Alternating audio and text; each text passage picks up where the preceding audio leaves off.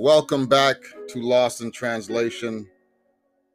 Mr. VHS hosting another episode where we'll be discussing the Western Conference as it's shaping up to give us some indication of what to look forward to in that battle for 8th and ninth.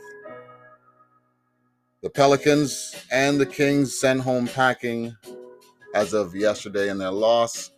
JJ Redick missing the playoffs for the first time in his 13 or 14-year career in the association with that Pelicans defeat. The Orlando Magic lost in overtime to the Boston Celtics yesterday.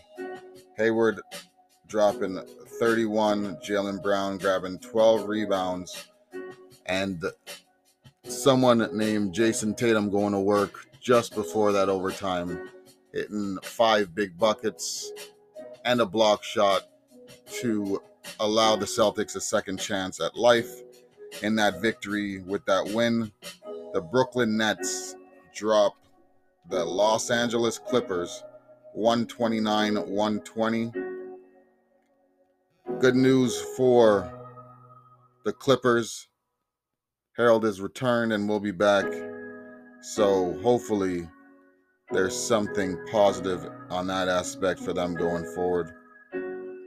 After that big victory celebration the Clippers had against the Portland Trail Blazers, they end up having a hangover and losing to the Brooklyn Nets. Joe Harris with 25 points. He was 10 for 16 from the floor, 5 for 8 from behind 3. LeVert, 27, 10 for 17 from the floor, 2 for 5 from behind the arc with 13 rebounds.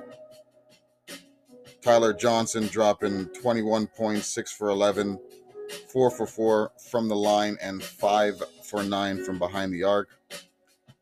Bright side was a day off for Kawhi. Comes back with 37 minutes, 39 points, 14 for 25 from the floor, missing 1 free throw out of the 8, and 4 for 7 from behind the arc. George did take a day off. I guess too much excitement from the previous game against Portland. But speaking of Portland, they dropped the 76ers 124-121. Dame Lillard with a 51-point performance, 3 rebounds, 7 assists, 15 for 16 from the three-point line. And players with 10 50-point games in their career in a regular season. Dame Lillard is at 10, spanning from 2016 to 2020. Other people on that list: Kareem Abdul-Jabbar did it 10 times, AI 11, LeBron on 12, Elgin Baylor 17, Rick Barry 19, James Harden's at 23, late great Kobe Bryant, rest in peace, he did that 21 times from 2001 to 2016. MJ, the GOAT, 1987 to 2002, did that 31 times. And Wilt the Stilt from 1960 to 1969 had 10 50-point games 118 times. So a rebounding game from the the Portland Trail Blazers, I should say, against the 76ers. Joel Embiid did leave with an injury. You also have Ben Simmons that has left the bubble to consider surgery on his slightly dislocated kneecap, which makes the East even more interesting going forward with Joel Embiid dropping down. You had the San Antonio Spurs knocking off the New Orleans Pelicans. As I said, the Pelicans missing the playoffs due to that loss to San Antonio. San Antonio still stays in their hunt for the 9th spot. OKC dropping Washington 121-103. Houston Rockets beat the Sacramento Kings, who also eliminated behind Austin Rivers. Yes, you heard that right. Austin Rivers, career high 41 points, 6 rebounds, 4 assists. He was 6 for 11 from behind the arc. And the Memphis Grizzlies lose to the Toronto Raptors 108-99. Two things I took away from that game, as I said, Memphis barbecue on my last episode, was I thought the Raptors would perform better. This was more of a playoff game for them to get equipped to due to their matchup in the Eastern Conference that's looking like the Brooklyn Nets. So a lot of turnovers in this game. I believe it was 8 or 9 down in the fourth quarter. Raptors dropped 25 turnovers in total. Pascal Siakam did take over the game late, but luckily the Memphis Grizzlies weren't able to shoot that well from behind the three-point line, going 14 for 42, hitting 69% of their free throws at 11 for 16. Out-rebounded the Raptors on the defense and offensive glass. Turnovers, 25 Raptors, 22 for the Memphis Grizzlies. A recipe for both teams to look to avoid, because that push is coming for that playoff. And if you can't take care of that rock, and you're going to give that many opportunities for a team to basically come back from a defeat like Memphis almost did in last night's game or afternoon game, then the Raptors are in trouble. They had a biggest lead of 18, but yet they came out with the victory, 99-108. Bench is looking somewhat productive. We had a sighting of Matt Thomas scoring 6 points. They're really looking for him off that high screen at the top of the key to get him in his rhythm early. I feel like they're forcing the issue with Pascal in a sense, and they're trying to get him to rock and trying to make him score. He needs to go back down to that block, isolate those guys in the mismatch, and let his defense become his offense, and let that 3-ball fall when it may. But Raptors did win. We're going to recap the Western Conference and how it looks, because that 1 through 8/9 is a difficult field. Once again, you're tuning in to Lost in Translation, and we're about to talk about the Western Conference next.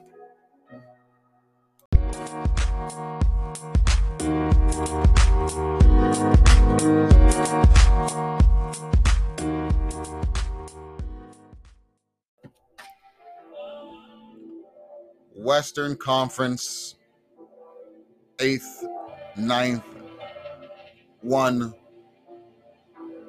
through 7. Lakers will face either the 8th seed or the 9th seed in this upcoming playoff. Looking like Portland, Memphis could be the Phoenix Suns making that push if Memphis is slipping, tripping, can't get up type. And San Antonio might peak in that as well too. It seems as if the one team that's controlling their fate, despite the fact of losing a game to the Clippers, is the Portland Trailblazers. So, with that destruction, like construction said, there still is a chance that the Clippers can flip-flop with Denver based on Denver taking care of their upcoming games and the Clippers not taking care of theirs. So that matchup could be either Denver versus Dallas, or you could have Clippers versus Dallas. And then if we go into that 3 slot, it's Denver versus OKC right now, or it could be Denver versus the Jazz, depending if OKC and the Jazz flip-flop, which would mean the Rockets, instead of going up against the Utah Jazz, could be going up against the OKC Thunder, which right now it stands that would happen. They would be 4-5, but only a half game for Utah, and OKC could bump and flip that, meaning Denver could face OKC, and Houston could face Utah. The Clippers, a game ahead of Denver. If they lose, Denver wins the remaining. You could see a 2-3 shift, which would mean Utah versus the Clippers and or Denver. Dallas has really locked himself in at that 7 spot, so they remain there. In Memphis, as I said, 8 and 9. Portland, that stretch with San Antonio and Phoenix is all ahead. The East is in the house. Oh my God, danger.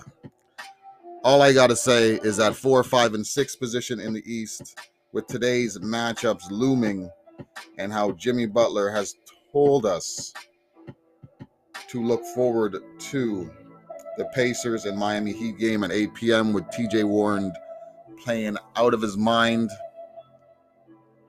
and the ability to showcase his true talents in this bubble. No fans, no plans, just a man balling out. With that said, Miami's record is 43-27. The Pacers are 43-27. The Sixers are 42-28. A tie for 4th/5th, and a game up against the 6th seed, who are now, well, depending on Joel Embiid, the 76ers are what they are as of now. A bunch of individual players that have lost their nucleus, and they're in destruction mode or survival mode right now if Joel goes down. So you'll be looking at Boston versus the 76ers. If the Sixers maintain their trending injury-plagued bubble relocation, they will hold on to that 6th spot.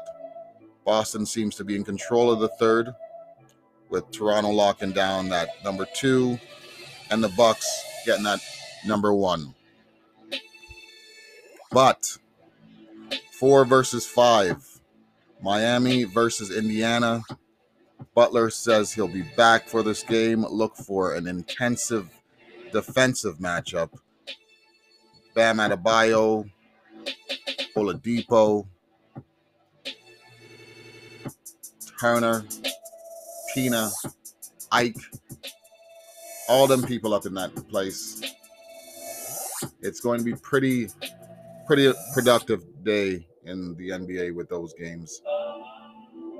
The Suns do play against the OK City Thunder at 2:30 p.m. Raptors and Bucks at 6:30. Don't really look much for the Raptors to play, but I really hope to see their bench with heavy minutes logged in this, because they need to find a rhythm, their legs, their systems, their schemes, their schematics, anything to make it look as if the second round is an option, because the Brooklyn Nets got nothing to lose and nothing to prove in that 7th seed. They're down KD, they're down DeAndre Jordan, Kyrie's not there. You got guys that getting the green light to shoot.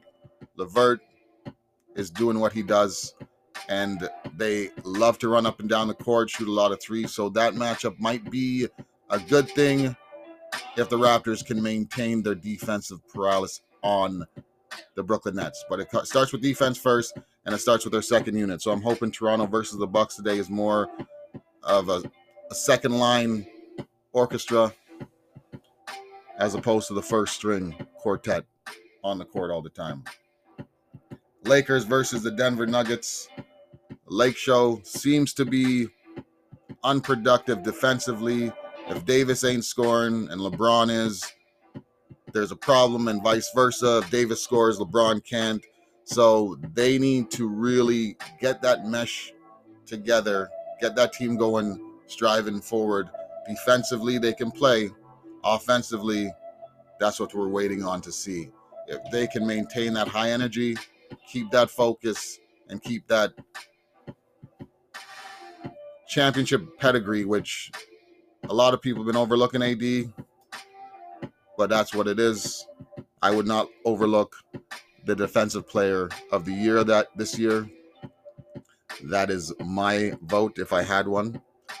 I would also go with Rookie of the Year. It's got to go to Ja Morant due to the fact that Zion was out the whole year and Memphis is where they are and what they've done. Most improved player should not ever have Luka Doncic in that conversation because man was Rookie of the Year last year, produced heavily in Dallas.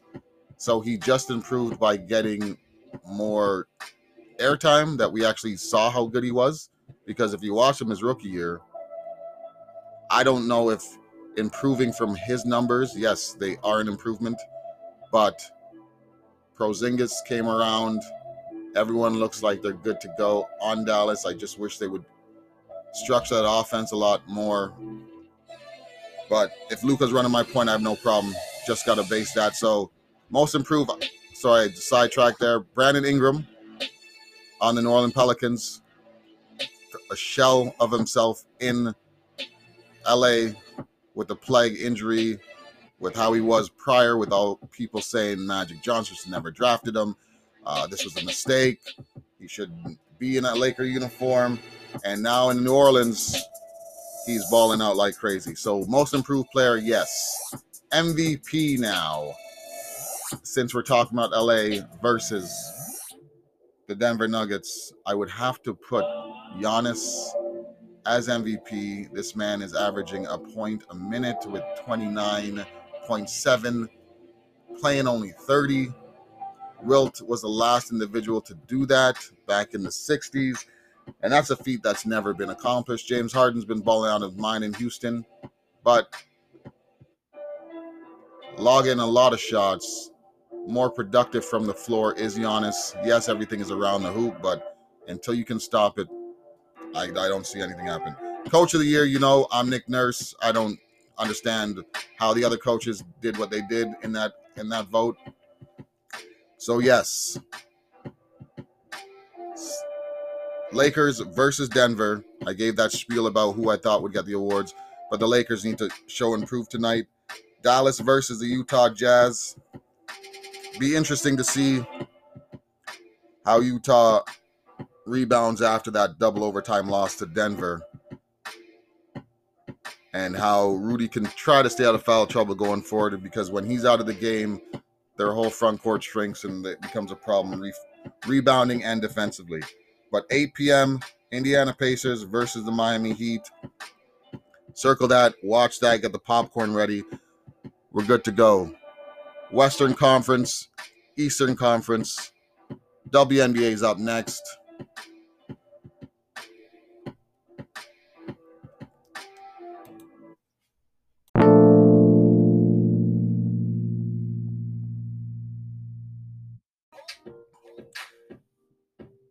WNBA recap from last night had the Washington Mystics losing to the Indiana Fever.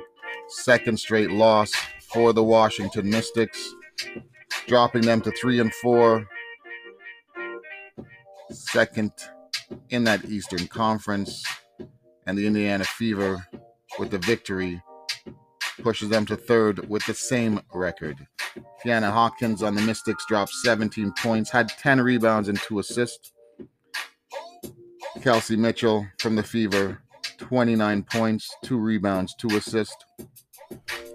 Even matchup throughout the score sheet, but the field goal comparison with the 26 for 69 from the floor at 38% was the Washington Mystics. 29 for 58, the Fever, hitting them with 50% from the floor. Mystics had 25 points off the Fever's 16 turnovers compared to the 8 points had off the 9 turnovers the Mystics had. Meaning they scored on every turnover the Mystics created.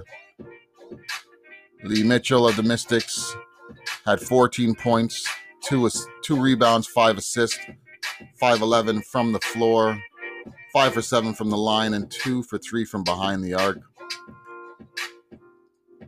T. McCowan of the Fever added 15, 11, 2 assists. She was 11 7 for 11 from the free throw line, 4 of 10 from the floor. In the victory, Indiana Fever 191-84 against the Washington Mystics. Other games was the Minnesota Lynx versus the Los Angeles Sparks, where Candace Parker was an assist away from a triple dub with 11 points, 10 rebounds, 9 assists, and 2 steals in the 97-81 victory over the Minnesota Lynx, pushing the Lynx to 5-2, third in the West. Sparks at 4-3, moving them fourth in the West. Crystal Dangerfield had 29, 2 rebounds, 4 assists, and 2 steals in the losing effort. Sparks shot 66% from the floor compared to the 41% for the Lynx. 13 for 22 from 3 was the Sparks compared to 10 for 30 for the Lynx. Rebounding was a plus 10 for the LA Sparks. But a lot of turnovers in this, with 36 points added on the Lynx side due to the Sparks not taking care of the rock. Williams added 21 points. She was 7 for 9 from the floor, 2 for 3 from the free throw line, and just hit every three-pointer she took, going 5 for 5 in that loss. Money, money, money. Cash. And the Vegas Aces take down the New York Liberty 78-66. Liberty were close. AJ Wilson, 31 points, 5 rebounds, 2 assists, 1 steal, 3 blocks. Lay had 15 points, 5 rebounds, 8 assists, and 2 steals. Despite Vegas only shooting 8 3-pointers and making 1 of them, the Liberty were 10 for 28 from 3, but went 10 for 16 from the line, while Vegas was 21 for 24 from the line. Also giving up 18 points on 14 turnovers. Jackie Young added 15 points, 7 rebounds, 3 assists. She was 6 for 11 from the floor, 3 or 4 from the line for Vegas.